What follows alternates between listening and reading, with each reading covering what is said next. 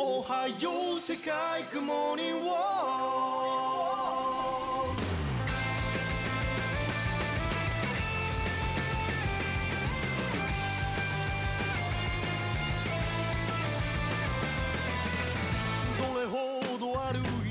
Hello. Welcome to Anime Ichiban Goomba Stomp's dedicated podcast. I am your host, Matthew Pontier. As always, I am joined by Mr. Harry Morris over in the land of James Bond. Hello. How are you, Mr. Harry Morris? The land of James Bond, the sexist spy himself. Yeah, I'm all good. I had a massive dinner, so I'm feeling really full, and it's really uncomfortably hot in my room as well. So I'm. Oh boy, we swapped spaces because last episode I was burning in my own room. Now I'm quite comfortable. I feel fucking disgusting. I'm sweating. Let me tell you awful. About heat and feeling disgusting. Oh, yes, because Kyle just got back from the land of the ramen. And the land of a massive fucking heat wave. Was it rather hot in Japan? Rather is like putting it extremely mildly. So I wasn't watching the temperatures. What was it at? 100. And I imagine quite humid as well. It felt like 120. Yeah, it was just awful. It was awful. The whole trip was awful, and we're going to talk about that later in the episode.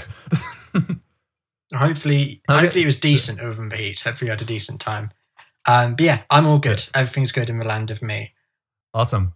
And Kyle is barely over his jet lag, I imagine. Yeah, well, okay, so the weird part of that is like getting to Japan, we were totally fine. I was energized. I had like the motivation to do everything on the trip. And then like the minute I got back into the US, I barely just got over my jet lag. Like I spent most of work like just like sleeping and taking naps here and there, which I wasn't expecting, but yeah, because you're not running on raw adrenaline anymore. You're just back in real life. Yeah, and I guess that's where really that's what it was. It was just like all of the exhaustion finally caught up to be mixed with like post-travel depression. So, and now here we are recording a podcast to escape into our own fantasies again. Yay. Get away from that real life. And that leads us into what we've been playing. And I imagine we've all been playing the same fantasy. Am I correct to assume that? Yeah. It's the same three fantasies, I should say, actually.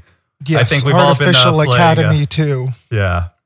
We've all been playing quite a lot of Fire Emblem Three Houses. We've all been very, very much enjoying it. I finally just got the review out for Goomba Stomp last week. This game is enormous. A mini game. It is. Yeah.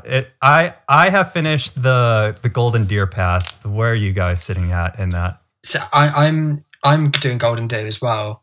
I think I'm about 18 hours in, so I'm not crazy far. Oh, so you're still early. Yeah, I'm still early. What I will say, I'm having a good time of it. It's fun, but it's yet to get me addicted, if that makes sense. I do enjoy it. I feel like I'm going to be the devil's advocate here, and I'm going to say something more negative just to kind of balance things out with whatever you guys are going to say.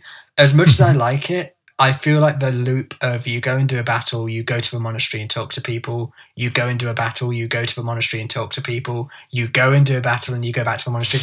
It's quite a repetitive loop, and I found myself getting quite bored with it. As much as I've enjoyed it, and as much as I love going around the monastery and spending time with people, as much as I do enjoy the core battle mechanics, I find that as a system it's very repetitive, and for that reason I've not found myself getting like fully invested, as in can't put it down, which is why I'm only 18 hours in. However, it is cool. I'm enjoying it and it's good fun. And there's a lot of good characters and I'm having a good time and I'm going to finish it eventually. It might just take a long time for me. Right, it is. I don't know why I took so long with my playthrough. So my playthrough took 90 hours, where it seems like the average clear time is between 60 and 80. So I don't know. I didn't feel like I was going slow. I never got stuck anywhere or anything like that, but I just really took my time going through that game, apparently. But I can totally see where you're coming from, Harry. And the general vibe that I get from reading around and general opinion is like, yeah, the loop is what gets a lot of people. Yeah. But at the same time, I think for most of the people, they end up getting so attached to specific characters and getting like they enjoy getting to know the characters more throughout as the year goes on, that the loop doesn't bother them as much. Like I remember when I was on the podcast with was it Tim, the NExpress podcast? I think it was Tim, yeah. And it was like one of his first JRPGs, story-driven JRPGs that he's really, really heavily enjoyed because he got so attached to the characters, and he's not used to that. So I was really happy to hear that. That said, I can totally see how that loop can get to someone. I think I started to get exhausted towards the end. One of the things that I'm also not quite used to is I recently finished doing like a 100% run of Dragon Quest XI, which I love. It's awesome. And one of the things that's really fun about a game like that is obviously the idea of like just leveling your characters to max and maxing out everything you can. And with Three Houses, it's very much the opposite, where you can only do so much. You can only level up so much and complete so much before you reach the end, and it's New Game Plus. So everything I do kind of feels like it's temporary. Nothing feels like this state of permanence of like, I'm going to fucking max out everyone. I'm going to get every item and do every side quest. It isn't that kind of game. Oh yeah, it's impossible for. I mean, to be fair, Persona was like that. Yeah, and that is another point of Persona. Persona is very similar. So I know it's not the best criticism for me to make because Persona is one of my favorite games ever. Persona 5 is amazing. But it's quite a repetitive loop with Fire Emblem. Yeah, I think I will say that combined with the criticism of nothing's really permanent, it just doesn't quite hook me as much as I wanted it to. But I feel if I play it more, it will eventually hook me. So I'm not writing. Yeah, I definitely agree on the whole. Like I'm like 23 hours in. And I definitely agree on the whole. Like the actual mechanics of the gameplay loop can get somewhat tiresome. And like as far as like the overarching scope of like the overall game design, it's very similar to Persona in that regard. Which is, I would say, is a step in the right direction for the franchise. But where I guess where you don't feel that lag as much in Persona is the fact that you do get a lot more freedom in that series. I think it's really open-ended with Persona. Even though it can be like you're doing very similar things each time. It's like, I'll hang out with this party member, do this or that. You're given such a mix of stuff to do and it doesn't feel too repetitive. It balances everything so well. I also think in general the combat, as much as I like the combat of Fire Emblem, I do really favour just like turn-based battle systems and that kind of thing over strategy games like Fire Emblem. But that's all personal bias. That's not necessarily like a criticism that's going to hold up against Three Houses. Bias. See, I totally get that because like, you're talking about how you're feeling. It's like, oh, okay, it feels like it's, not really clicking with you yet. I do share the same criticisms of like the gameplay loop as you, but the difference for me is that I absolutely love tactics and SRPG combat. I'm just like spending like at least like half an hour before I even deploy my units, just thinking of how I'm going to like set them up, how I'm going to like, how my turns are going to look like 5 turns in and all of that. So I get super engaged with the combat. Yeah. And I definitely love how all the additions and changes they've made to the combat system. Oh, it's so good. They've taken from Shadows of Valentia, like the weapon arts, like how the weapon triangle is gone. And I'm not sure. Have either of you encountered monster type enemies yet? Yes. Yeah. That is such a good addition to the franchise. I know. It is so cool because it forces you to actually bear the entire brunt of your military strength to bring down a single enemy. Whereas like in previous Fire Emblem games, you had bosses where you could just send one reasonably strong unit over and you could take them down. But monster units, like, no, you need to have at least like a good chunk of your units with battalions all bearing down on this single enemy, and or else it's going to destroy you. An actual threat. Yeah. Absolutely. Especially once you start getting later down the line when there's multiple on the field, you got normal enemies barreling down on you. It can, like, the monster type enemies definitely make for the most stressful moments in the combat. I think at the point I'm at in the game, that's what I'm maybe missing, because I found some battles to be just too linear and to just sort of like just move these characters here. I found myself bored at times where I have to take the entire turn just to move characters closer to a destination. They don't do anything. They don't attack anyone. They're just literally inching towards a destination, and that's the entire I feel turn. That. And there's times when I'm thinking, I wish there was a bit more of a challenge here. I wish every turn I'd be doing something. Even if it's just killing 1 or 2 enemies, give me something to do and give me something to think about. There's a lot of times where I'm just fucking like inching Raphael a little bit closer along, and he's so fucking fat but he can barely move forward because his radius of movement is so bad, and it's just like, for God's sakes, give me something a bit more. But I think that will be alleviated in time as I get further into the game. So like, I want to say I do really like Three Houses. It's really good. I just think it takes a long time to get going, and I think I'm not quite there yet. That's what I'm estimating. I do think normal difficulty is a lot easier than a regular Fire Emblem. I wish I chose hard when I started. Oh, you always go hard. You always go hard with Fire Emblem. No, because then you get something hard classic. You get something like Path of Radiance or Radiant Dawn. It just granted I beat those on hard, but man, was it. I would not be able to like sit down and you gotta struggle. You gotta struggle. You gotta do. But in New Game Plus, I'm definitely doing hard. You gotta do but yeah, later down the line, the maps do get more intricate. They not anything too crazy. I still think like Radiant Dawn, and contrary to what Kyle thinks, I do think Fire Emblem Fates Conquest had really, really good map design. It had actually neat gimmicks to them. There aren't really a whole lot of gimmicks in Three Houses. But yeah, it does take a while to get going. Because it's kind of trying to be an awakening for the Switch generation where any person of any skill level can jump in. And because of that, they kind of babe you into all the mechanics, especially also because even for veteran Fire Emblem fans, the combat is fairly different from what we're used to. I do really like how successful it's been, though, and how much it's sold. Because I know for a long time Fire Emblem wasn't doing well in the West. So the fact that it is doing really well now, I think it's amazing. So all Fire Emblem fans can be happy. This game is doing fucking well. And not just well, but sorry, that's basically it. Yeah.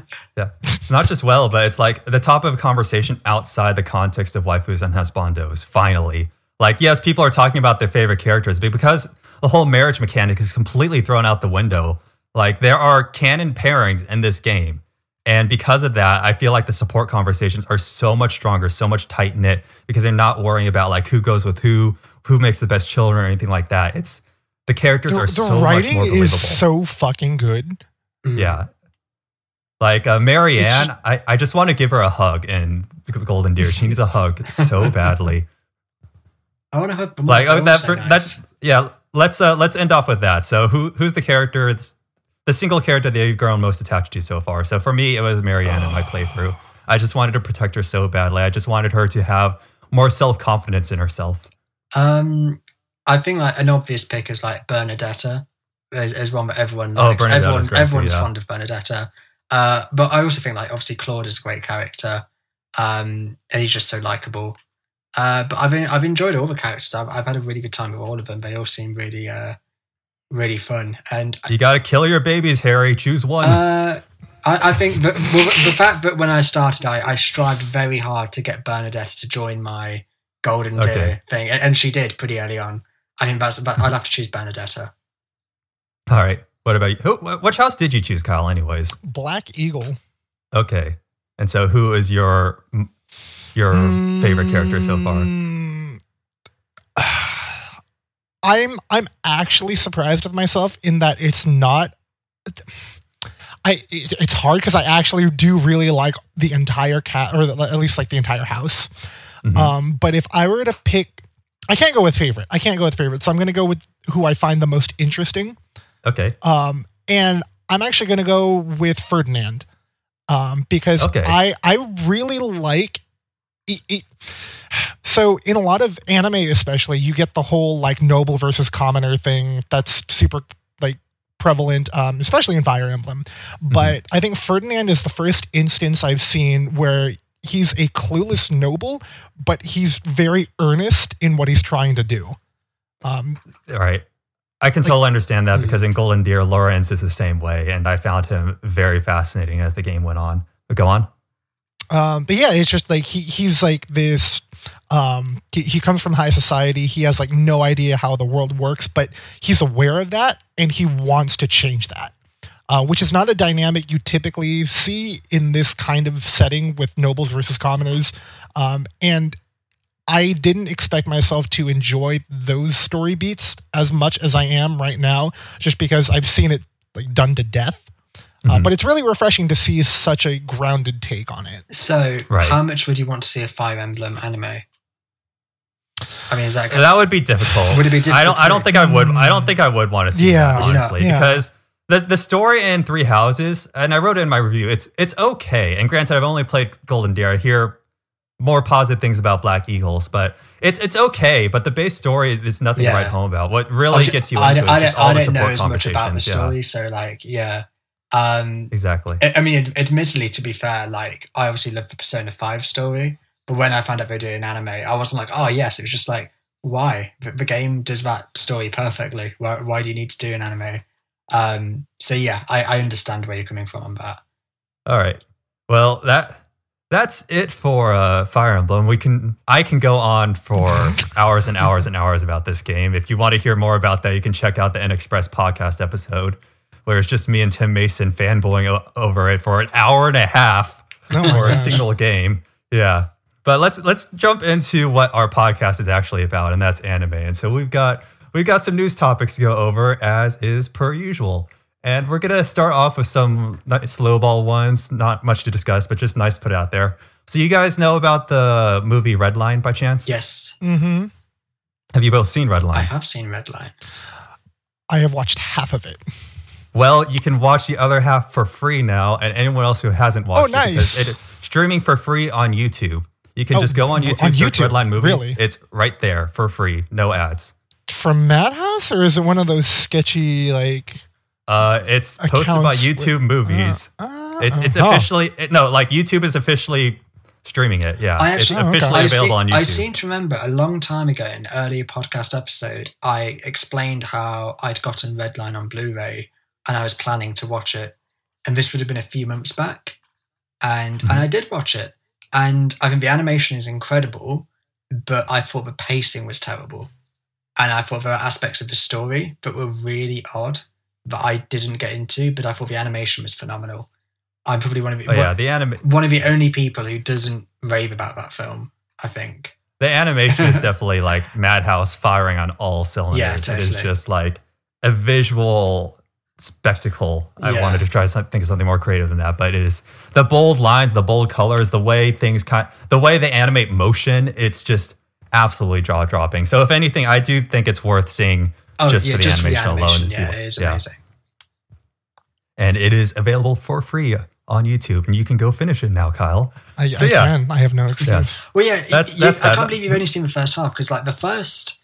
Not like even more than the first half is just fucking like plot, and then it does the race, which is all you want to see. Really, you go into Redline, all you want to see is the race. Shortly, it's like Mad Max Fury Road. You just want to see the big fucking action sequence. What caused you to only see half of it? Yeah, I think when we were watching, it's also first off, you can get out. Stop going down my throat. I'll watch it, man. But no, I think I was with a group, and like. It was at like 2 a.m., so we weren't like super feeling it. And then everyone started fucking, and it got weird. And then everyone started fucking. It got weird, and here I am. Let's turn Redline off. No, yeah. Before it turns into a red light. Yeah. Oh, man. So what's next on your news roundup, Matt? Yeah. And so I feel like every single one of these, I have some sort of new stage play that's been announced. Oh my God.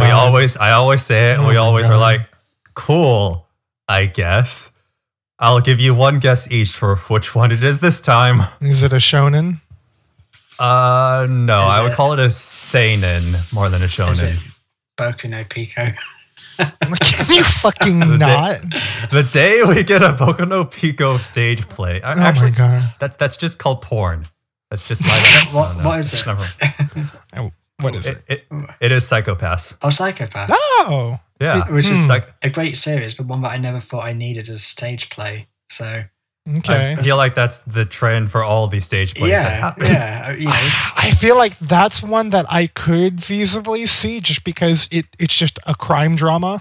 So yeah, I think it lends itself better than like Naruto. Yeah, exactly. The other ones we talked about. I don't know how you're meant to adapt. Like, I mean, I feel this way about films, but like, how are you meant to adapt something as long as something like One Piece or Naruto or just like a crazy long shonen into an hour and a half, 2 hours, like of film or theatre or whatever it might be? It just It can't be I assume it's like a one-off story instead of like trying to get the whole show down.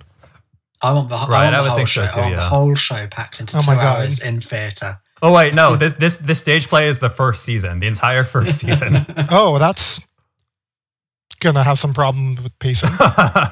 It just seems. Yeah, that's. I don't know. I want to see that just to see how they do that. Yeah, I'm not a theatre aficionado, so maybe I'm not the best person to comment. But it does seem a bit weird to me. I don't really get the point. Like who's demanding it? Who's like, oh, you know what? Psychopaths. I would see it, but only if it was live on stage. I mean, it's the same thing with like Broadway musicals. Like, do we really need to like see this Disney movie on the stage? I don't know. I did theater in college. I wasn't the biggest fan of like how like just things got musicals left and right. I just think in general, adaptations can fuck off. Like, if there's one thing I want to just fuck off massively, like adaptations of anything, mostly, there's a few exceptions, like the Harry Potter films, for example, or the Lord of the Rings trilogy. A few exceptions, but work. But generally, adaptations don't work. But Harry, if we didn't have adaptations, we'd lose like 95% of our anime. Oh, because it's like all manga adaptations. Oh, okay. Or light novel adaptations. Okay. Well, that can stay.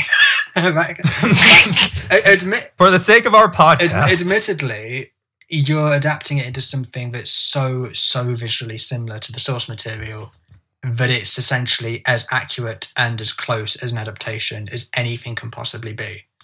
If that makes sense. Fair, yeah. Like, whereas if you're adapting anything else, it's going to be a very loose interpretation of the source material. And typically, I don't think that works based on what I've seen and what I've experienced. Right. That's my hot take. Case in point. So we have the Dragon Quest V movie. Are either of you aware of this? No. Did you know about this, Kyle? No, I am. Well, I am not much of a Dragon Quest fan, so I stay off the radar.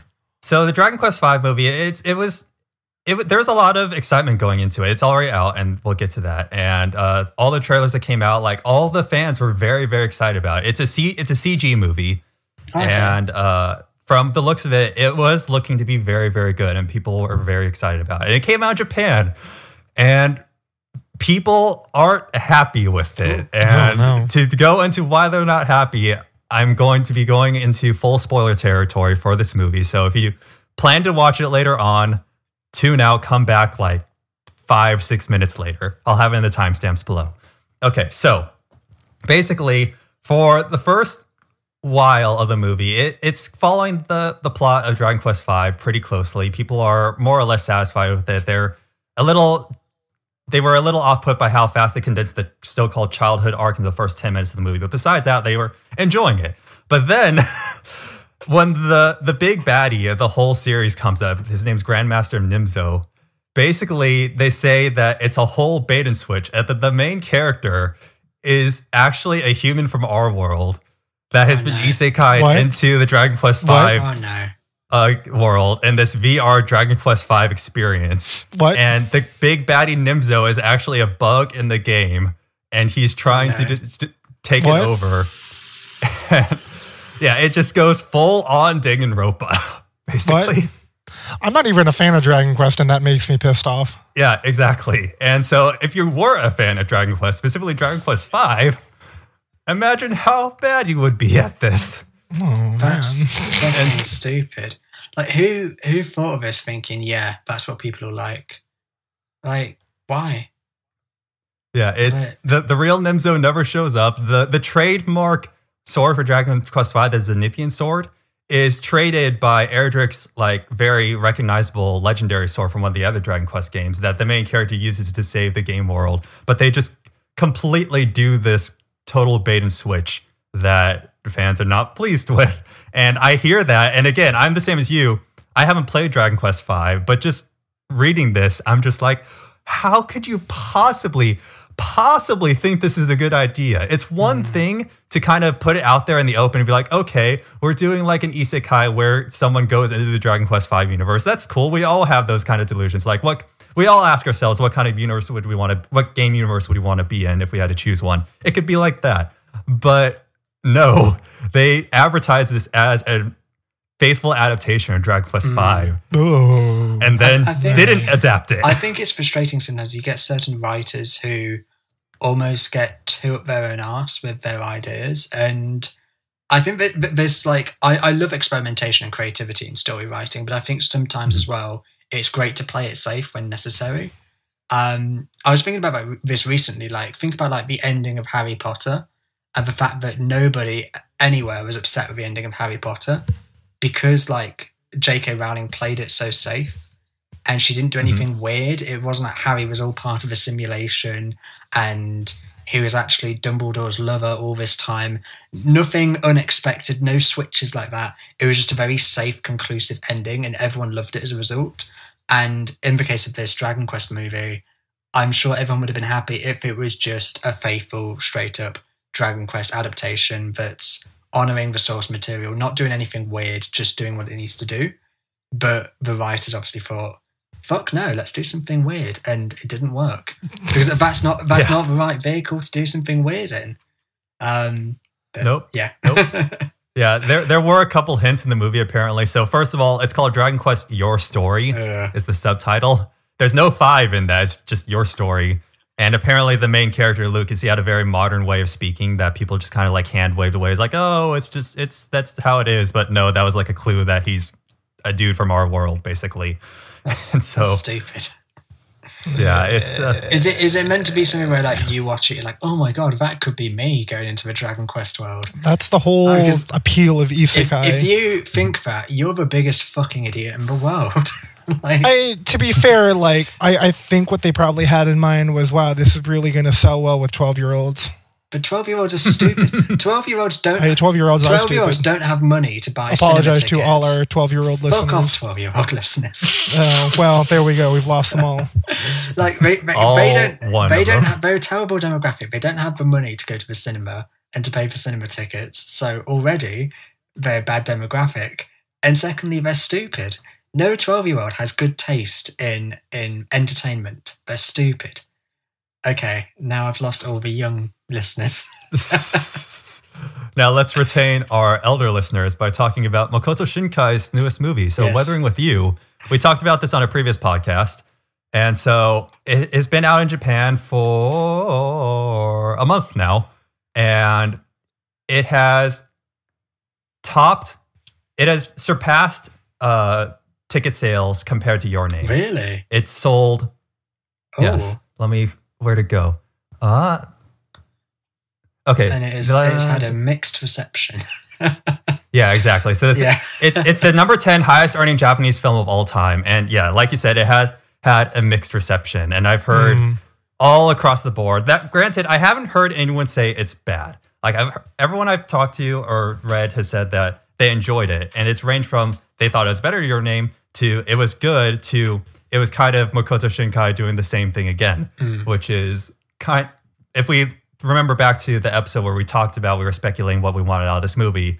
That's something we didn't want it to be. We didn't want it to be another Makoto Shinkai film where it's kind of the Shakespearean formula of comedic first half, tragic second half, and so on and so forth. So that's mildly disappointing if that's the case, but us three haven't seen it, so we can't really make that judgment. But what I do know is the fact that it's doing well is at least a good thing. Halfway through, it turns out to be an isekai, and it's oh my god, the real world in it. That's I'm glad you could save us from going to see that on our own. Then, Harry.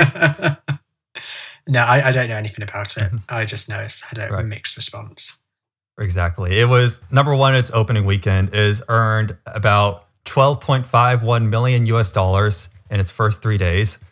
No, that was Your Name. I'm sorry. It earned 28.6% more in its first 3 days than Your Name, and Your Name earned 12.51 million. So if we carry the decimal here, 30% of 12 is like 4, so it probably made like around 18 like million. 16 million, 18 million. 16, 18 million. Like yeah, there you go. Math. Right.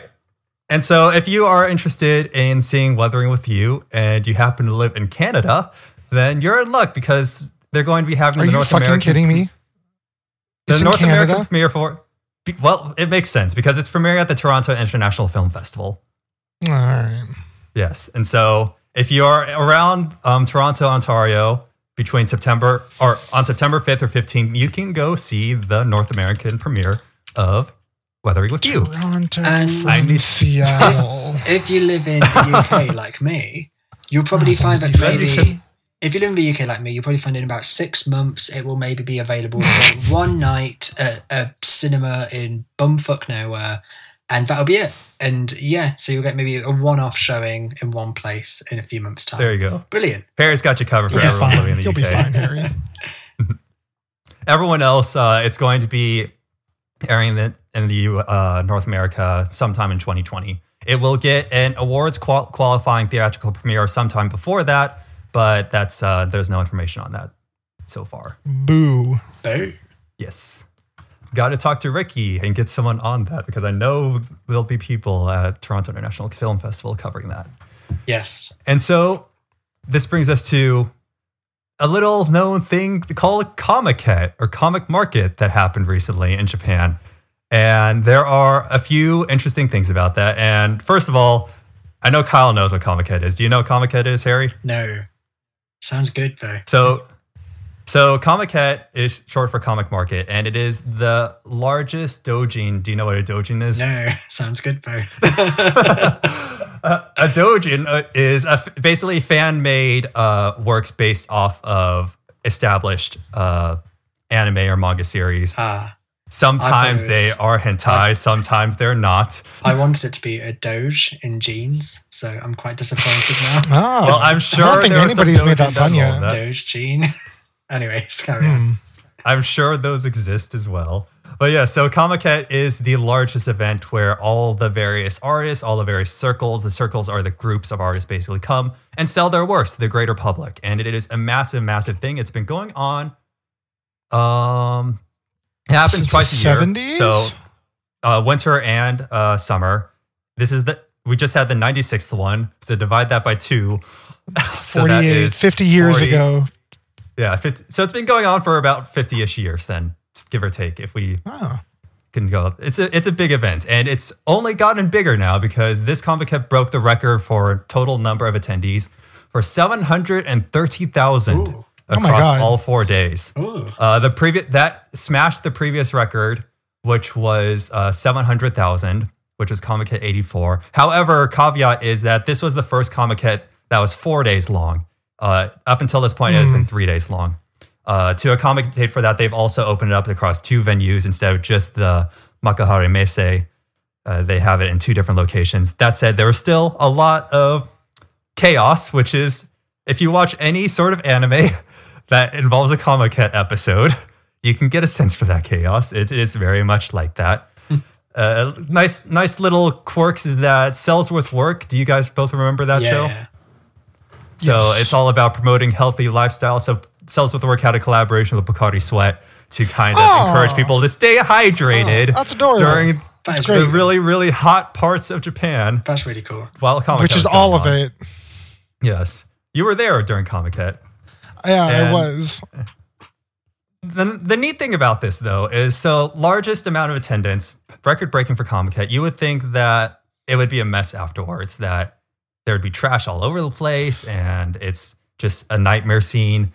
And that's not the case, actually. So there's a bunch of cleanup volunteers that go about picking up the trash after all these events every single year. And one of those groups is a pretty prominent voice actor named Arata Ito.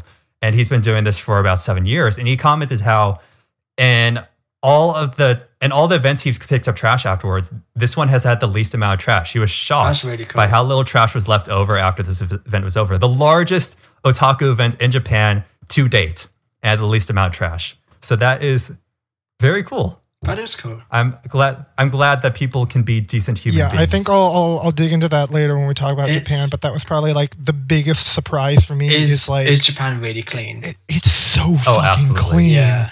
Like the second I got back to like the US, it was just such a stark difference. Like there is no trash at all, and like walking down even like just random alleyways in Tokyo, it smells fine. At worst, it smells fine. You've got a society of people who actually care and who actually... Yeah, that's really it. It's kind of, if you ever go to like a I know you guys won't, but if you ever go to like a vegan festival, for example, everyone will pick up the trash. Like, there's no trash left over afterwards. It's definitely a certain kind of like group mentality. You've got a demographic of people who care about the planet and who care about the world. Whereas if you get to fucking, I don't know, Glastonbury or some sort of mainstream festival or just anywhere in America, I guess, or anywhere in the UK as well, you're just going to get a bunch of fucking pricks who just litter and don't most care. Western metropolitan areas are like pretty fucking filthy. Yeah. And that's like with, I guess, people already making an effort to like try and keep it clean. But yeah, it's just such a huge difference over in Japan. And yeah, it does. More to say, it does not surprise me that an event like Comiket is like very neat. Right. Well, this is comparing to other events within Japan, though, as well. So even within Japan, like, this was excessively clean. And like the voice actor, he posted comparison pictures from this year's to previous years of Comiket, and it is like a very, very stark difference. Because even with how careful people are to stay clean in Japan, you put 700 I guess I'm not weebs because I'm actually Japanese. 700,000 otaku in a single space. There's going to be some trash no matter what. Yeah, that's fair. Yeah, the fact that there was a least with the most amount of people, that is pretty impressive and nice to hear. That is really cool. On top of that, we were talking about isekai before. A bunch of prominent isekai authors did a nice little tongue-in-cheek kind of, not really prank, but a collaboration for Comiket. So authors for a series such as Saga of Tanya the Evil, ReZero, Isekai Izakaya Nobu, they all came together and wrote The Hitchhiker's Guide to the Isekai. Where basically, they all say is like, okay, we all dream about being isekai'd one day, but if you do, are you actually prepared for it? Are you prepared mentally? Are you prepared physically? Well, don't worry. We've got 6 prominent authors here to give you all the tips and tricks for surviving in your respective worlds. That's quite cool. Probably. Maybe. And so they were handing those out for Comiket, and it was apparently a big hoot. And I appreciate that. I love it when, because isekai, it's so easy to make fun of. And I love it when isekai makes fun of itself. Yeah. Because that's always a good time. That's cool. So, have either of you heard of a series called Yamada-kun and the Seven Witches? I think I've heard of it, but I know nothing about it. Same, yeah.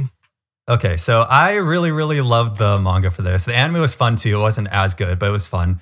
So, the basic premise is that Yamada is kind of this Yankee, delinquent, rebellious kid at school, and he kind of gets told off by the most prestigious girl at the school. And in doing so, they accidentally kiss. And when they do, they switch bodies. And after some trial and error, they find out that basically Yamada has the power to switch bodies with whoever he kisses. And so it's a rom-com, mystery, supernatural story from there. And it's really, really adorable. It has some of the best pairings in anime I've seen. I love it.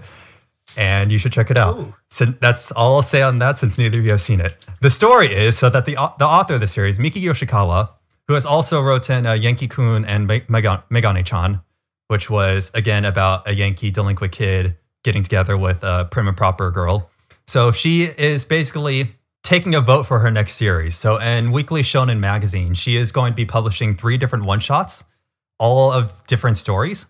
And then the fans will get to vote on what her next full-fledged series will be. That's cool. Which I think is actually really neat. And this is part of the 60th anniversary of the Weekly Shonen Magazine. And so I really appreciate that an author is willing to kind of ask the fans, like, what do they want? What of these 3? Because so she how many times like 3 ideas, but she thinks they're all pretty good, but she just legitimately can't decide between them. So it's just exactly. Like, what do you guys think? I think that's cool. Yeah. Yeah. Because how many times have you guys read a one-shot manga and been like, you know, I really wish that was a full series. That was really, really cool, but it's not. And because they just put it out as a one-shot and they thought that would be it. And it's granted, sometimes one-shots do get turned into full series, but it's really nice to be like, okay, here are some one-shots. If you really like it, then tell me because it can be turned into a full series. And that's exciting because Miki Yoshikawa, she definitely has a very... She approaches romance very straightforwardly compared to a lot of other manga authors. There's not a lot of beating around the bush, whereas in a lot of other series, like, that is the story of just, like, building up the relationship, and then the end is like, oh, they finally got together. It's like, in her series... they get together earlier rather than later, and then the story goes on from there. And I really, really appreciate that about her writing. So I'm really looking forward to seeing what comes out from her next. Ooh. Yep. On the flip side of that, though, and I already messaged Kyle about this a while back. So we have an interesting collaboration between the author of Higurashi When They Cry, or Umineko When They Cry, suspense thriller, very violent, kind of very jarring show. Terrible things happen to very good people in that show and the series. Is collaborating with the artists of Clannad, which is, and just like the artists of like a lot of key visual novels in general. So just kind of very sad, emotional stories, charged with human interactions and things like that. So they are working together to make a visual novel.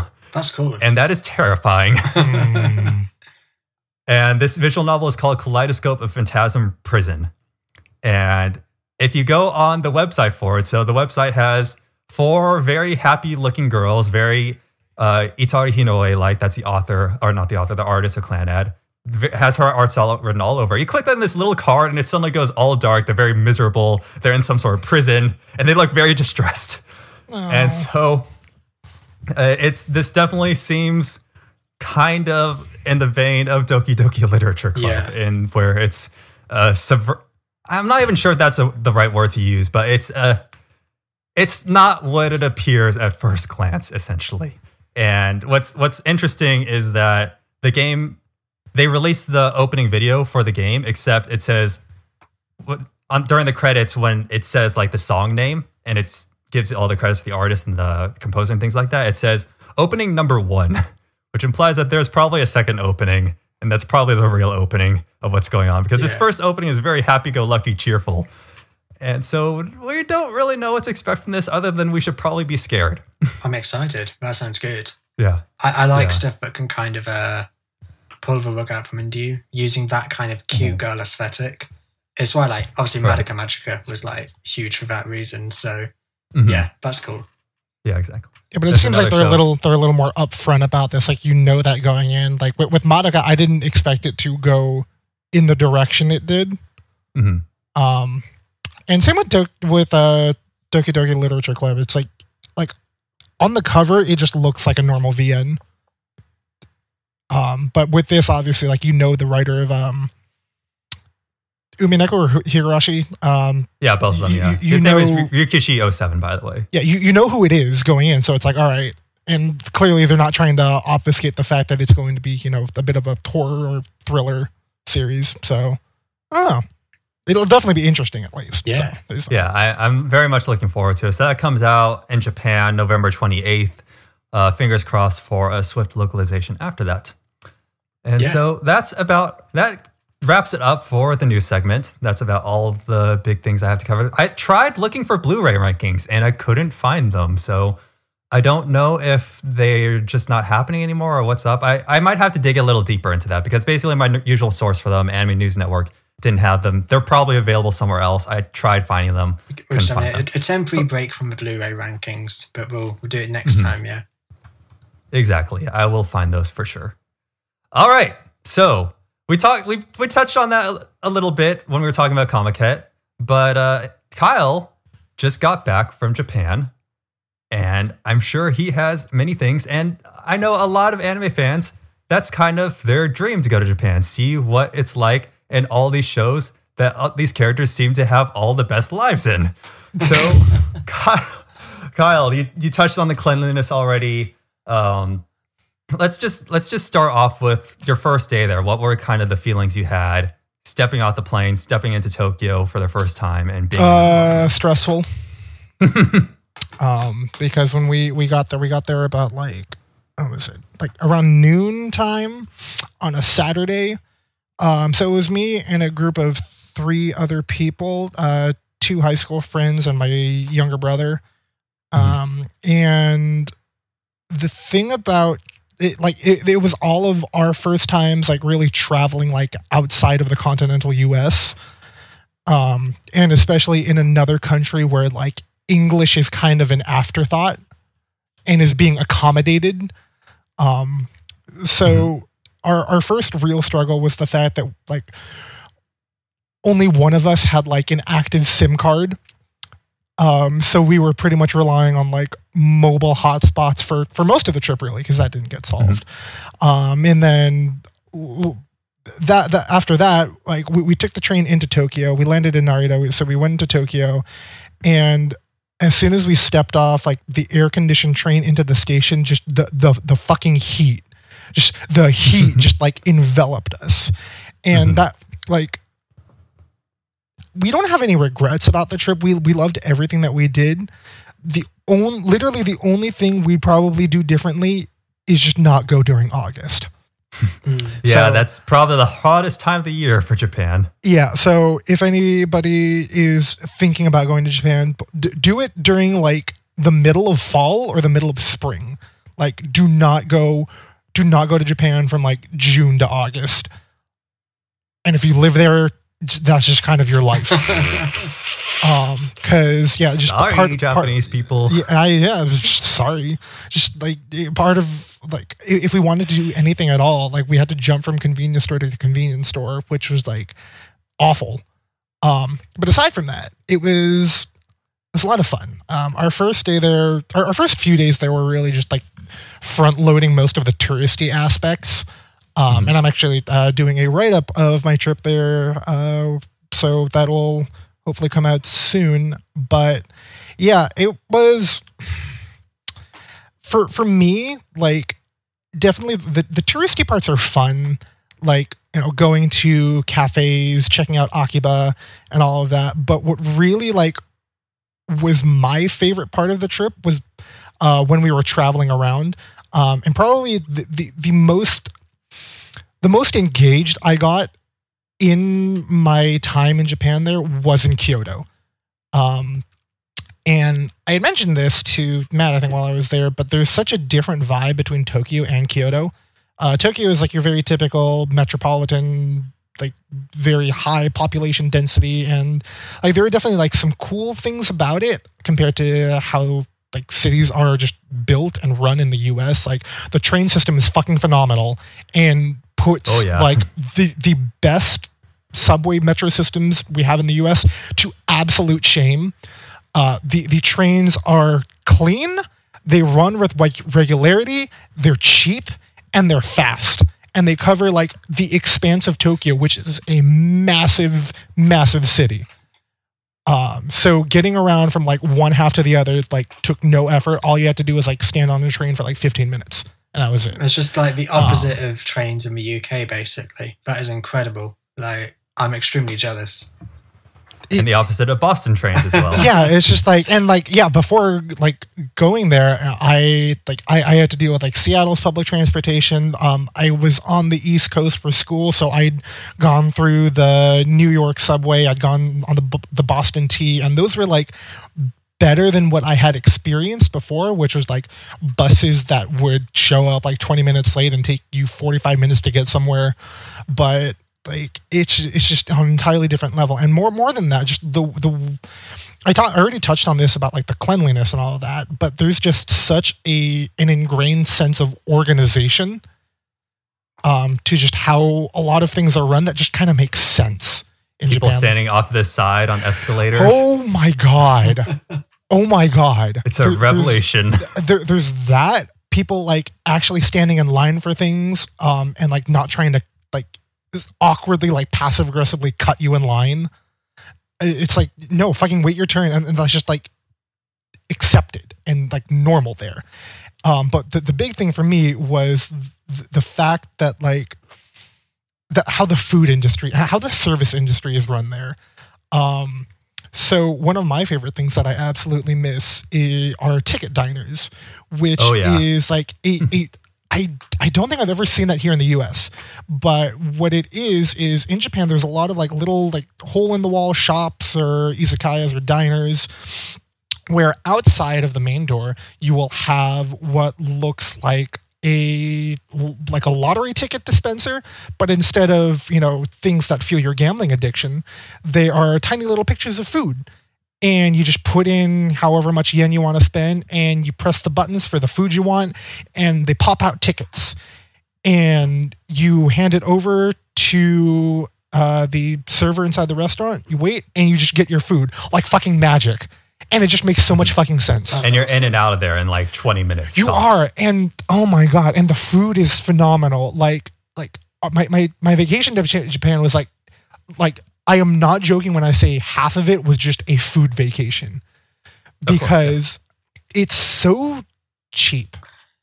And don't let anybody tell you that like traveling to Japan or even Tokyo is expensive. It's expensive if you want it to be expensive. But you can easily get by with like the equivalent of $15 a day, having really nice food, having really nice like restaurant. I don't know if you'd have checked this out, Kyle, but on the subject of food, I'm intrigued. What's it like if you're vegetarian or you're vegan and you're in Japan? You will have so many options. Really? Yeah, because so one of my friends was actually like joking about that. He said like, wow, this is like the most green I've ever seen or like ingested in like months. Cause he's used to eating, you know, like a lot of like meat or like fried like meats and, you know, big, like America has this like obsession with beef. Yeah. Just you guys like your heart attacks. Yeah. And it's like Japan has like such a wide variety in terms of like what even just one dish contains. So yeah, for somebody like yourself, Harry, like you could easily find just like a nice bowl of ramen that's like only made with vegetables and starches. That's wicked, yeah. Or even like fried like vegetable tempura or and it's like they're not even like afterthoughts. Really cool. It's like like even the side dishes are like so fucking tasty. Yeah. And what is it like? Because I mean, I don't know what your Japanese is like, but again, if you're going there with limited English, like would they kind of understand? There was a case like years and years ago. My mum went to Scotland. This was a very long time ago, and she went to a place, and my mum's vegetarian, and she said, like, "Oh, do you have anything vegetarian on the menu?" And the lady went, "Well, we've got chicken." And it's just like, okay, you don't really seem to get vegetarianism. So, but like, if you went over to like Japan and you don't have the best Japanese, if you mention the word vegetarian or even the word vegan, would they kind of have an idea of what you're talking about and what you're referring to? Yeah. So before heading over, I looked pretty deeply into a subreddit called r/Japan Travel, which is a subforum on Reddit. Yeah. And they give a lot of good pointers about like just survival tips. And they're very accommodating about like allergies and, you know, dietary restrictions and stuff like that. Yeah. And there are a lot of places that actually advertise in English, like vegetarian or vegan friendly menus. Oh, that's really cool. But of course, the caveat being, you know, that's more in the metropolitan areas where they expect a lot of tourists. Like there was one night where we stayed in Ryokan in like the forested hills of Kyoto, and it was a little disconcerting as I was riding the bus and saw less and less English. Yeah. Thankfully, like I had been studying like some Japanese, and I knew enough survival phrases. Let me just say 3 months is not enough, like to make you even remotely comfortable. Like all of what I thought I knew just like is so different from when you're actually like talking to another person. So I definitely like one of my stock phrases to pull out was, "Sorry, I don't understand Japanese." Sumimasen, Nihongo wakarimasen. Yeah. Yeah, that was but I a lot of people appreciate you making the effort. Yeah. Which is, you know, I was happy to do that, and it made for some fun, you know, interactions, and it definitely, you know, made me feel, or it made me motivated to want to study more. And it was at least a lot better than a lot of the tourists I ran into who just like defaulted to English and didn't even try. Yeah, I think like if you go to any countries, it's worth trying. Just like, even if you just write stuff into your phone or write stuff on a notepad and you're just checking it, like people will appreciate if you're trying to speak their language. Unless they're really rude and stuff. Like generally, I think people are pretty open-minded. What it was fun. I'm sorry. Sorry, I was pretty much done. I was just rambling. What was funny was that when I was there and I was trying to practice my Japanese and I would be speaking to someone, they would sometimes start speaking to me in English. I'm like, no, I wanted to actually speak in Japanese, but okay, fine, we can speak. Because sometimes they like to speak in English as well. You get that kind of person every now and then. And so it's interesting. You never quite know what the person you're going to walk up to is going to be like in their English comprehension skills, how their level of acceptance towards international people and things like that. Yeah.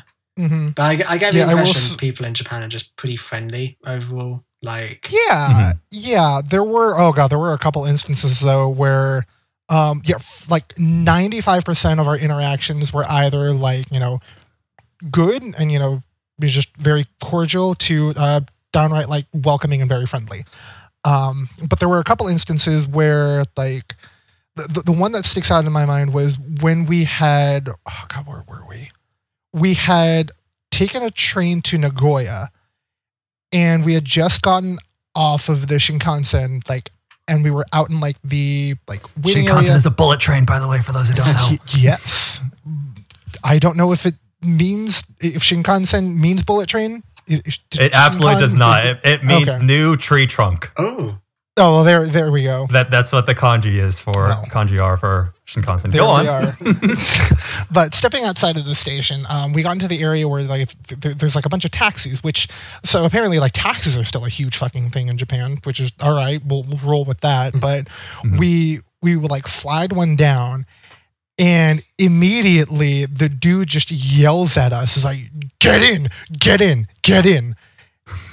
And he's like, he's shouting at my friend Michael, who's trying to show him directions where we want to go. He's like, what? And he just, as soon as he gets the, location, quote unquote, and you'll see why I say that in a bit here.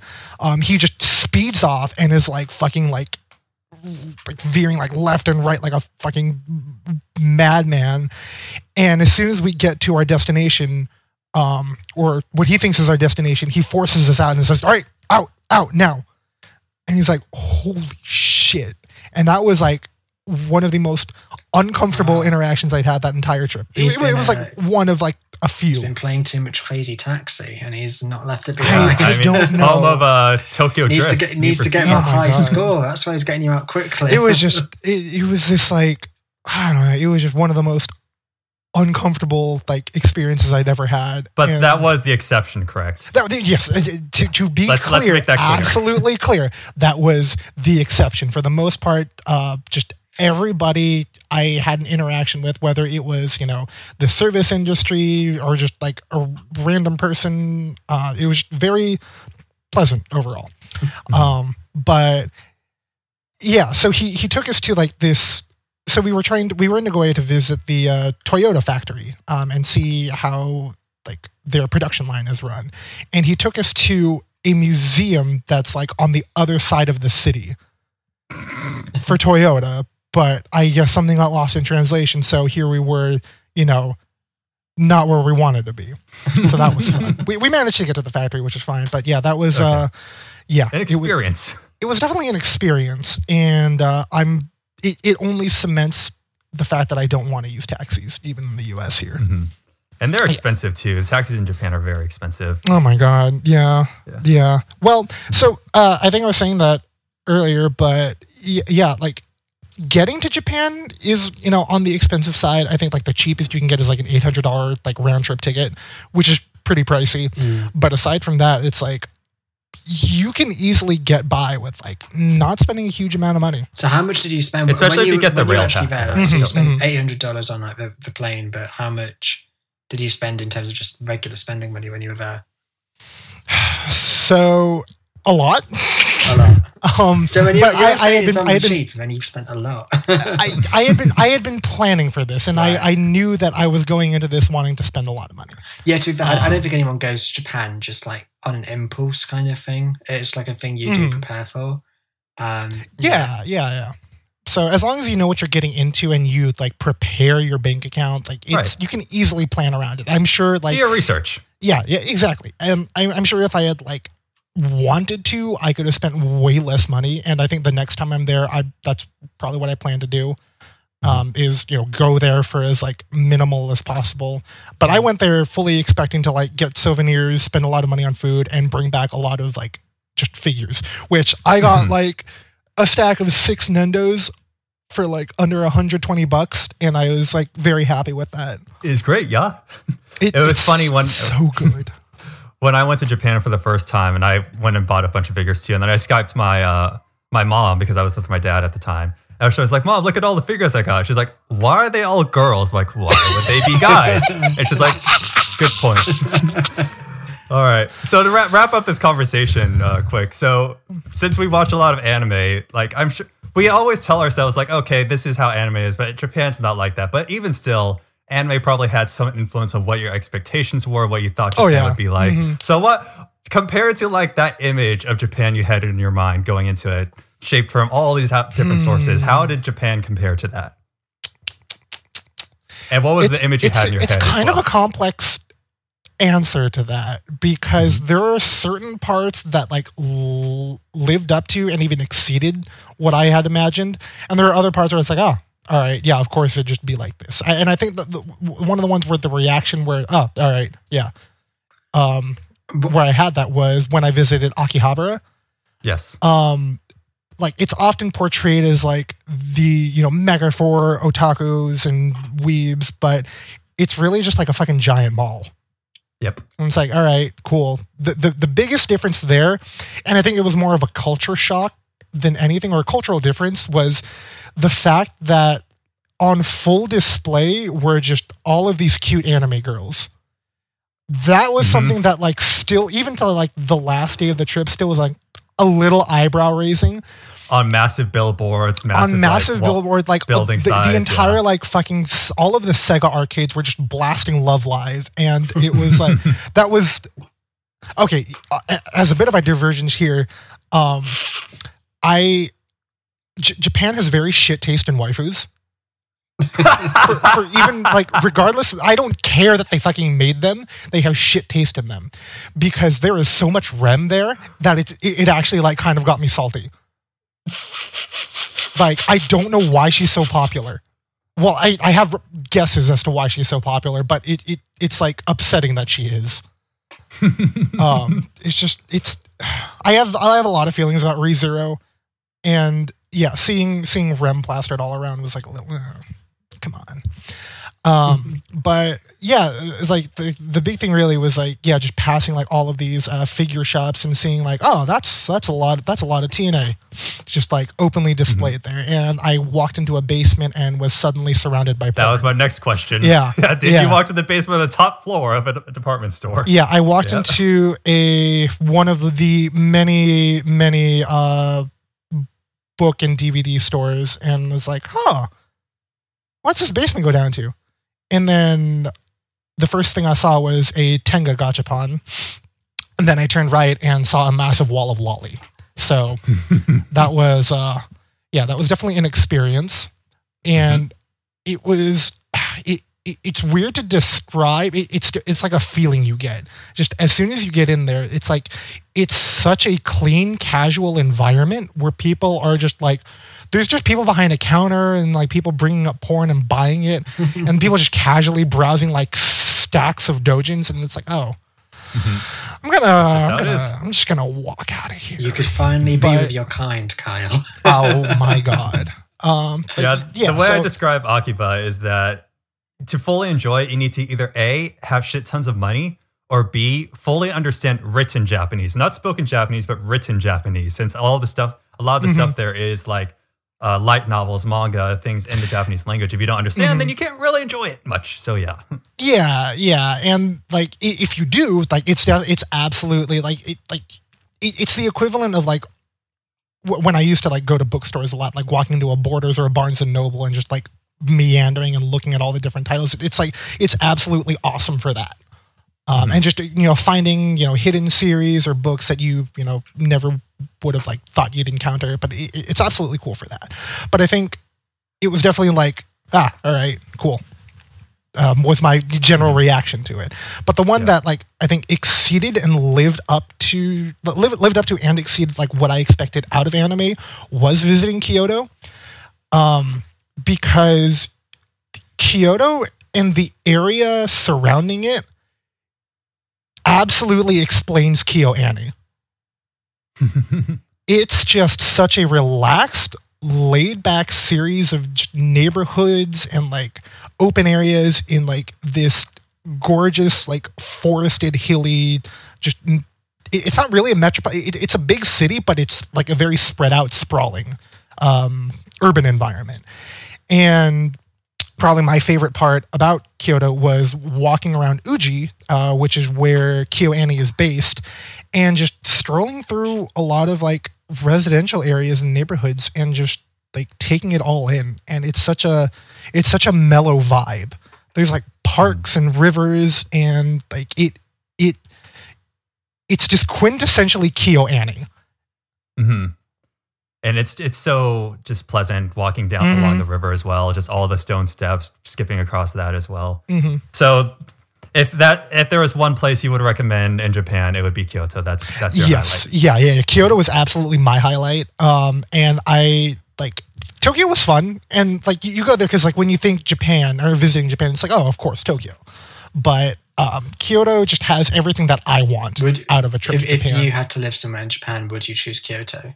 Oh yeah, absolutely, in a heartbeat. And do you think it's like a nice balance as well? Because it is obviously like it's a city. You've got lots of things to do. But it is. Yeah. I imagine it's not quite as busy as Tokyo. It's not quite as hectic and fucking touristy and wild. So it's not as tall as Tokyo. Yeah. Is it like a nice blend of the two, of like kind of mainstream city, but with slightly more quiet areas? It's a lot closer to the cities, to like the kind of city that I'm used to. Yeah. Growing up in California has a lot of like spread out cities. California doesn't really build up; it builds out. Right, like LA is the exception to that, but beyond yeah. But if you go to somewhere like San Fran or Sacramento or where I'm from, Monterey, it's very much it blends into the surrounding environment. And Kyoto absolutely does that. It's like Tokyo is very much a concrete jungle. And there's parks here and there, but Kyoto like just naturally intermingles with like the forested area around it, which is it's a lovely area. Highly recommend visiting, and it's especially great if you're a KyoAni fan because there are a lot of recognizable areas from a lot of different shows. So it was cool for me to walk down Masagata, which is the area or the shopping area where Tamako Market's based off of, or some of the residential areas in Uji, which Hibike Euphonium is based around. And then there's like the big shopping arcades where it's like, oh, this was in Dragon Maid. It's fucking amazing. But yeah, it had like the nice mix of weeb culture and actual culture. But yeah, Kyoto was Kyoto's probably my heavily recommended. Go live your weeb dreams out in Kyoto. Go isekai yourself there. If you have don't isekai yourself. I really want to go to Japan, exactly. But I just need the money. But I am quite jealous.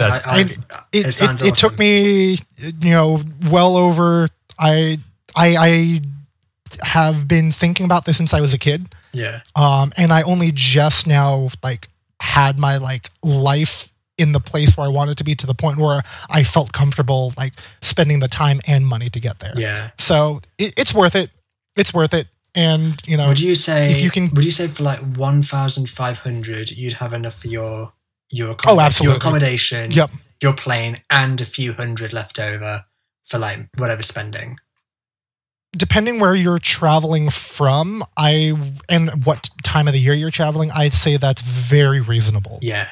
And what kind of accommodations you're looking at. I will say, if you're going to Japan, here's another thing that lived up to another thing that exceeded my expectations. Capsule hotels are fucking amazing. Okay, I never tried one of those. That's interesting. I love capsule hotels so much. Yeah, it definitely beats our Airbnb. Is this like where the room is just like a little capsule in the wall? Mm-hmm. And but you've got enough space for your bag or whatever you need. Yeah, and there's like the communal shower area and all of that, but it's is that where you were? It's on the cheap capsule hotel. Well, we were there for a few nights when we were traveling around the country.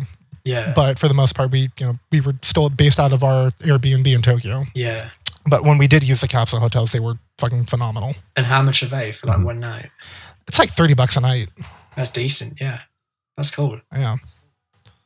But yeah, I have plenty to say about Japan, but I think I will save that for when I push out this your article post travel write up that I'm working on. Yeah. Mm-hmm. I can hear the sirens outside my window. The sirens that are telling me to talk about some Kimetsu no Yaiba. Yes. Oh, yes. Yes. So we're going to wrap up our episode this week talking about Kimetsu no Yaiba Demon Slayer. And for those unfamiliar, that is, we've talked about it here and there on this podcast before, but it is the show about a young man whose his family is basically murdered by some unknown demon, leaving the only sole survivor is his younger sister. But the sister turns into a demon, and demons in this universe have to eat humans to survive. They can't be in sunlight or else they burn away. So it's a very sticky wicket, you might say. But main character's name is Tanjiro. His sister is Nezuko. Nezuko manages to rein in her carnal desires and not eat humans. And so now Tanjiro is kind of on this hunt to find a way to turn her back into a human. By doing that, he joins up with a demon hunting corps to hunt demons and find an answer or clue to said solution. And the reason we bring this up is because one of the more recent episodes, episode 19 specifically, featured a fucking amazing sequence of events. It was so good. It was just fucking incredible. It was so good. So again, we're going to drop a spoiler warning here. So if you haven't seen episode 19 or you care about spoilers, tune out. And you can come back to conclusions where we give our wonderful, wonderful Twitter handles. I would really say, if you've not seen this show, don't spoil it. Honestly, don't spoil this episode. It's so powerful. It's so well done. Definitely don't just like look up the scene on YouTube or whatever and just look up the isolated scene of episode 19. The context definitely gives it you need the most of its impact. You need the context. You need to have seen the preceding 18 episodes to get to this point and to really realize how good it is. It's I wrote an article on it, and it's just so well done. It's just this incredible marriage of music, animation, narrative, theming, and action choreography all just coming together. And it just hits you in the feels so hard. Yeah. I will say, talking about like in one of our other episodes, adaptations. I actually, I am like current with the anime for Kimetsu no Yaiba so much, and I enjoyed it so much that I like finished the manga, and I'm current with that now. But as much as I like the series and I like the author behind it, she does fantastic work, I actually prefer the adaptation. Because the way Ufotable just captures the sense of motion, it really makes like the action pop off the page. And like this is her first like real, or this is the author's like first real series, so she's still like obviously very clearly like learning as she's going. But Ufotable like can see like the essence behind it, and they're a professional studio with plenty of experience, and they're able to convey exactly how she like envisions the combat going, and just like make it really like 3-dimensional. That's incredible. I mean, so you've caught up with the manga. Like, does it remain just as good? Yes. That was uncertain. Yes. We'll leave it at that. Yes. No. It's good. It's good. Yeah. It's good. Okay. Cool. What did you guys think to episode 19?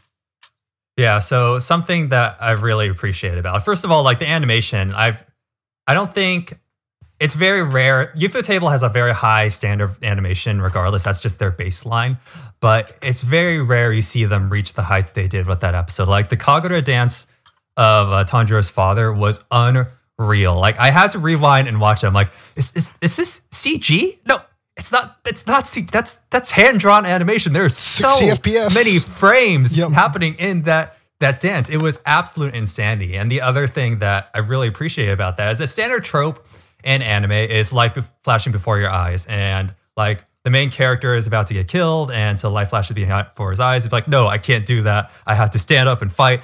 And it's been overdone a lot. And I really really love how this episode contextualized that beforehand, where before the fight was happening, you had Shizuka, I forget her name. The Shinobu? butterfly. Shinobu, yes. So you have Shinobu come and rescuing Zenitsu. And his life has she's flashed saying, before like, his eyes, hasn't it? Yeah. Yeah, exactly. And she's like, oh, they say someone's life flashes before their eyes when they're about to die because they're desperately searching for a way to survive. And that seemed like an offhanded remark at the time, but it made it so that when Tanjiro's life flashed before his eyes, it actually made sense in that way. It's like, okay, it's still following the same trope we've seen in shonens. However, they've kind of set it up in a way that, yeah, exactly. I really appreciate how they contextualize. And that this whole episode was just about context and the way that they present everything within it. The way they present the bonds between Tanjiro and Nezuko being real compared to the fake bonds of Rue. And the way that manifests in them combining their powers together to... This was the next episode I wasn't a fan of because of that, but to effectively cut off his head, what should have been cutting off his head. But yeah. So same in the next episode where he was still alive. Yeah, and so... Yeah. What I understand where you're coming from, but what I was about to praise the following two episodes for, so the next one and the latest episode, is how they actually showed his backstory, Ryu's backstory, and it went into like why he became who he is. And in the latest episode where it actually shows before he was a demon, when he was, you know, the son of his mum and dad, and how that all came about, I thought that was really, really interesting. Right. And I feel like you wouldn't have had that in the same way if he'd have just been killed off by Tanjiro and Nezuko in that moment. But I also get where you're coming from. It did kind of feel a bit weird where it's like, fuck, they worked so hard to kill him, but he's not dead. But I also feel that says a lot about like Tanjiro's power level and his growth that he has to do. It's the side of it, like he's pushed himself to his absolute limits, and even then he still couldn't quite do it. He still couldn't beat him, which to me, that's... But you can see the potential. You see the potential. That's the way I saw it as well. Yeah, because it's like, it makes you think, fuck, so he's one of the lower 12 Demon Moon thingies. And even then, when Tanjiro pushed himself to his absolute limit and collaborated with Nezuko, he still couldn't fully beat him. He came close, but he couldn't do it. To me, that's quite exciting because it's like, fuck, there's a lot of growth. See, it serves the dual purpose of like showing how far they still need to go and how much of a threat the 12 Moons are. Yeah, so in many ways, the fact that he couldn't kill him is actually quite an interesting way to take it. So that's right. That's one of the things I really, really like about how the author writes the series is that it's still very consistent like later in the manga, but there is and I don't really feel this same way about like a lot of other shonen, but there is still a very real intangible threat every time anybody gets in a fight. And I feel like that kind of gets lost in a lot of other shonen where it's like, all right, let's see this back and forth, and of course they're gonna win, or you can like they clearly telegraph, whether that's intentional or not in a lot of shonen, who's going to win a fight. But even till the most current chapter in Demon Slayer, it's always a toss-up. And it's really fun to watch how the fights unfold because you like it's always like by the skin of their the skin of their neck, whatever the phrase is. The skin of your teeth. There you go, skin of your teeth. It's always by the skin of your teeth. Yeah. I quite like that in some subtle capacities. Yeah, it is almost like tweaking the conventions of shonen while still being like a clear-cut shonen anime and manga. It's getting that really good balance of playing to the strengths of that genre, but also doing a few things slightly differently so it doesn't feel derivative or boring. Yeah, I fucking love it. I've got nothing but good stuff to say about it. The more I think about it, it's really, really good. Like you were saying, Kyle, going back to Muzan, the big bad of the series, I very much appreciate how they establish how much of an actual real threat he is and how quickly they did it in the anime. Because typically in shonen shows, you don't even hear about the big bad until like well into the series, let alone meet them. Like, as much as we all love My Hero Academia, we didn't hear about All for One for a very long time. We didn't actually meet him until a recent episode. Whereas in Demon Slayer, we hear about Muzan in like, the third or fourth episode. And then we meet him in this bone-chillingly manner in like episode 6. And in that singular moment, it established just how much of a threat he actually is. Because he's not exactly how we thought he would be. He has what looks to be a family, and we don't know what that family's deal is. We don't know if they know he's a demon. It seems like he's hiding something from them. Why is he playing that family? Does he actually have feelings, or is he just like Rue and trying to have some sort of fake bond? It's super complex. And just as you're having that doubt, he does the horrible thing of turning some random bystander into a demon on the spot, and also without like exploding a girl's head too. Him. Yeah, it's like that scene only lasted for all of 3 minutes, but it established so well just how much of a real threat he is, and how that's much what's really cool. Danger. It could have introduced him very kind of like casually and almost taken away that scary threat of him, but I feel like it hasn't. It's only added to it. Like, no character has fought him or gone up against him, but that doesn't matter, because the point is we know that he'd fucking slaughter him instantly. And I mean, Kyle, like, as someone who's caught up with the manga, does it show how evil and how fucking powerful this guy is later on? Yeah, I was about to say, like, there are the author makes a concerted, deliberate effort to show you just how much of a threat he is. Yeah. And I think one of the things that the author does really well is that she knows how to convey power levels very well. And this vague notion of like a power level is entirely dependent on how consistent you are with the rules of how combat works and how your characters like develop with that combat system. And it's so she does like this thing where it's very like broad, like typical shonen stuff, where it's like, oh, breath of water, first form, stuff like that, where it's like very, very shonen sounding titles.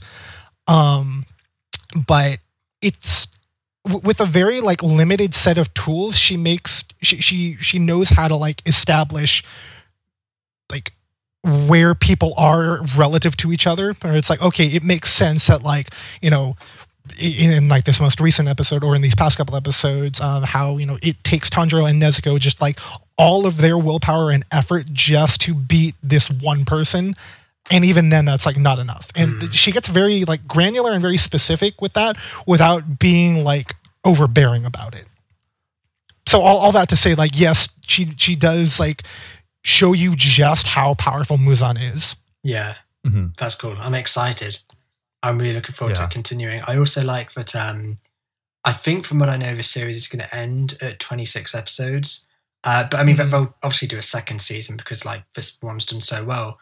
But I'm glad that it's seasonal and that it's not going to be something where it eventually catches up with the manga and it starts to do filler material. It's, from what I know, the manga's quite far ahead, isn't it? It is, but the thing about the manga too is that like it's so fast paced, kind of to its detriment. Really? I like the real criticism I'd have about the series as a whole, and I think Ufotable has actually done a good job of this with their adaptation, but give the characters time to breathe. Yeah, I was thinking the same thing too. It's like the episode where they're at the Wisteria house, that was such a breath of fresh air that they desperately needed. Literally. Yeah, and like, you know, obviously there's like an upcoming like recovery arc here. They're introducing like new characters, so we're gonna have some time to meet them. And I really just hope that at least the way Ufotable adapts, they, you know, give a little more like slice of life stuff, which is always fun to see in shonen because that's how you get to know the characters outside of stressful combat situations. Right, exactly. Like the way I think of it in my head is that you can have strategic filler. I do think strategic filler is necessary for shonen because you need to have, like you said, you need to give your characters room to breathe, them room to grow. Because otherwise, if you just see them in the context of battle, in the context of these life or death situations, you don't really, it's hard to get to know them as a person. And if you don't get to know a character as a person, it becomes increasingly more difficult to get attached to them beyond the superficials. Like, well, you're the main character and you have good ideals and you have a good goal, so I want to root for you. Instead of, I want to root for you because I really love you and I will be very excessively sad if you die. And so having those strategic fillers to see what they're like outside of those situations is really, really important for that purpose. Yes, I will say, for those like more like relaxed segments, those are the moments where like Inosuke really shines. because obviously, like he's great in combat, right? And he's got like such a he? Well, in terms of like fun to watch. Yeah. Okay.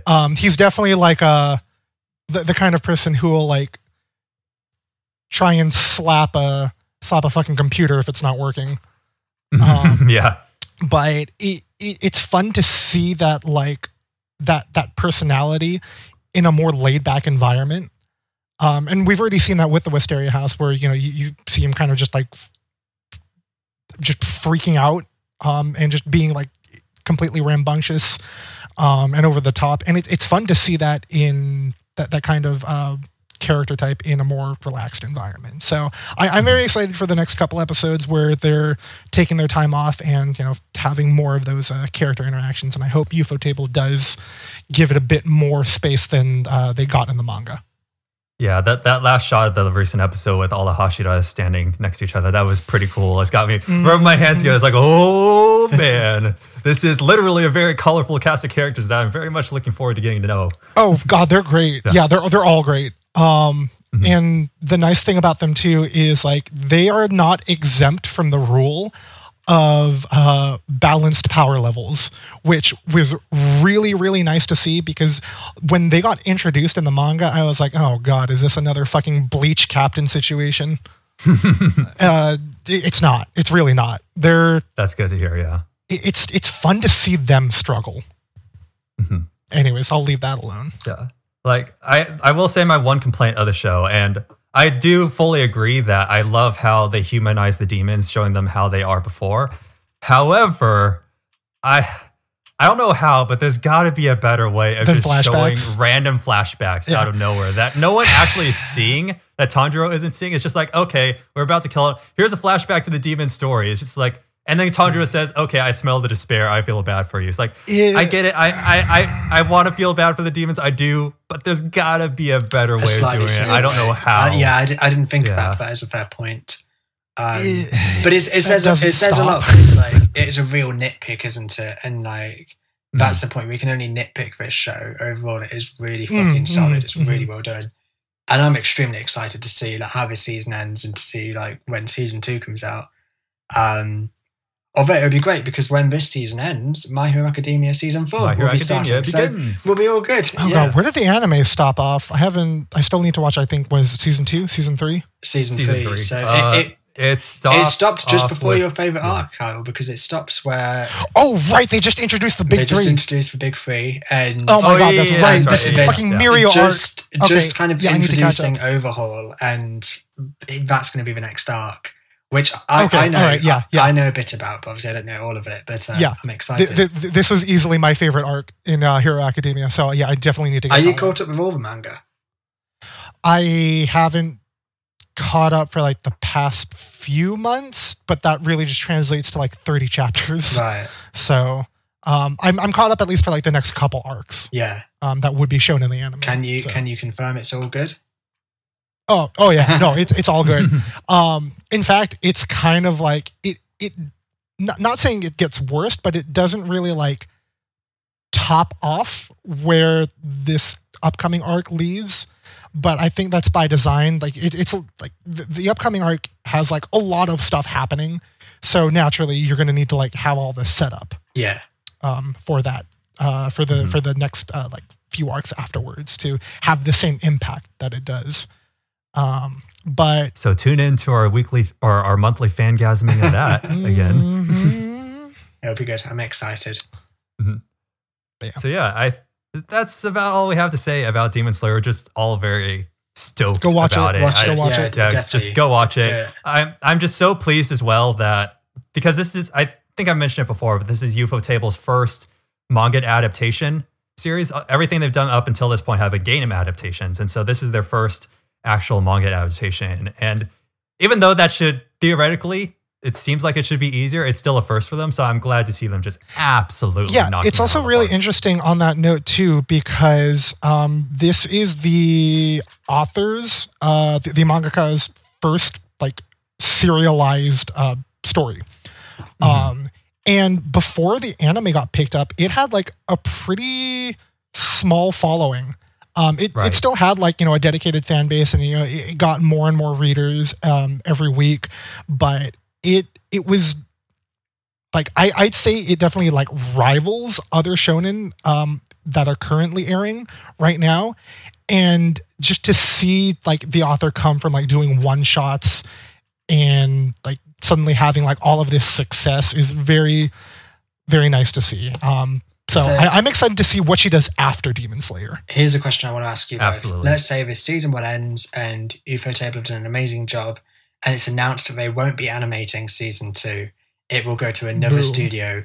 Which would be your favorite studio, and which would be your least favorite studio? Probably. I would be excessively worried if it was anything but Troika, I think. And even then, I'd still be excessively What has worried. Troika done? I don't think I know them by name yet. Troika has done ReZero and not ReZero, Recreators, and there was another one that, and they're also doing El Malloy files right now. Like they're the only ones that I could see being able to have the same quality of coming close to the quality of animation that Ufotable has, but not quite reaching it. Because say what you want about Recreator's story, the animation was fucking incredible. And who would be your least favorite? I was thinking that would just be underwhelming. JC Staff is like, oh man, I'm sorry. I like a lot of their shows, but they're just like the McDonald's of anime studios. That's amazing. That's so true. It's like they're not bad, but it's like you don't go to them when you're looking for like anything exceptional or quality. But it's like you know what you're getting out of them. Mm-hmm. But as far as like studios, I'd like to see. I don't know. It's weird because like just talking about Ufotable's animation with Demon Slayer, and from what I have seen of Fate, it's just they're one of the only studios that knows how to use CG well and 3D well, because I don't think a traditional 2D approach to Demon Slayer would work.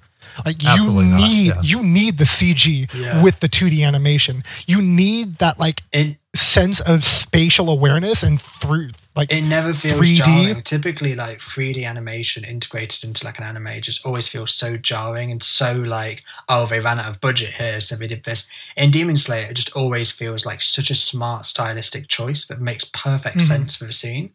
And it's like, oh yeah, they couldn't have done that without 3D animation. Like, oh, that's the other part where why I prefer the anime adaptation to the manga, as much as I like the manga, is that the use of color is absolutely adds like several layers and dimensions to the show. Yeah, it's really cool. Absolutely, I think it's so well animated. Yeah, and the way the breaths are animated is fucking phenomenal. All hand drawn too, which is insanity. Like you said, they know how to use CG well, but boy, do they know how to use a pencil still. It's like they've just put every type of great animation in and just done it all to the top of its game, and it's just fucking incredible.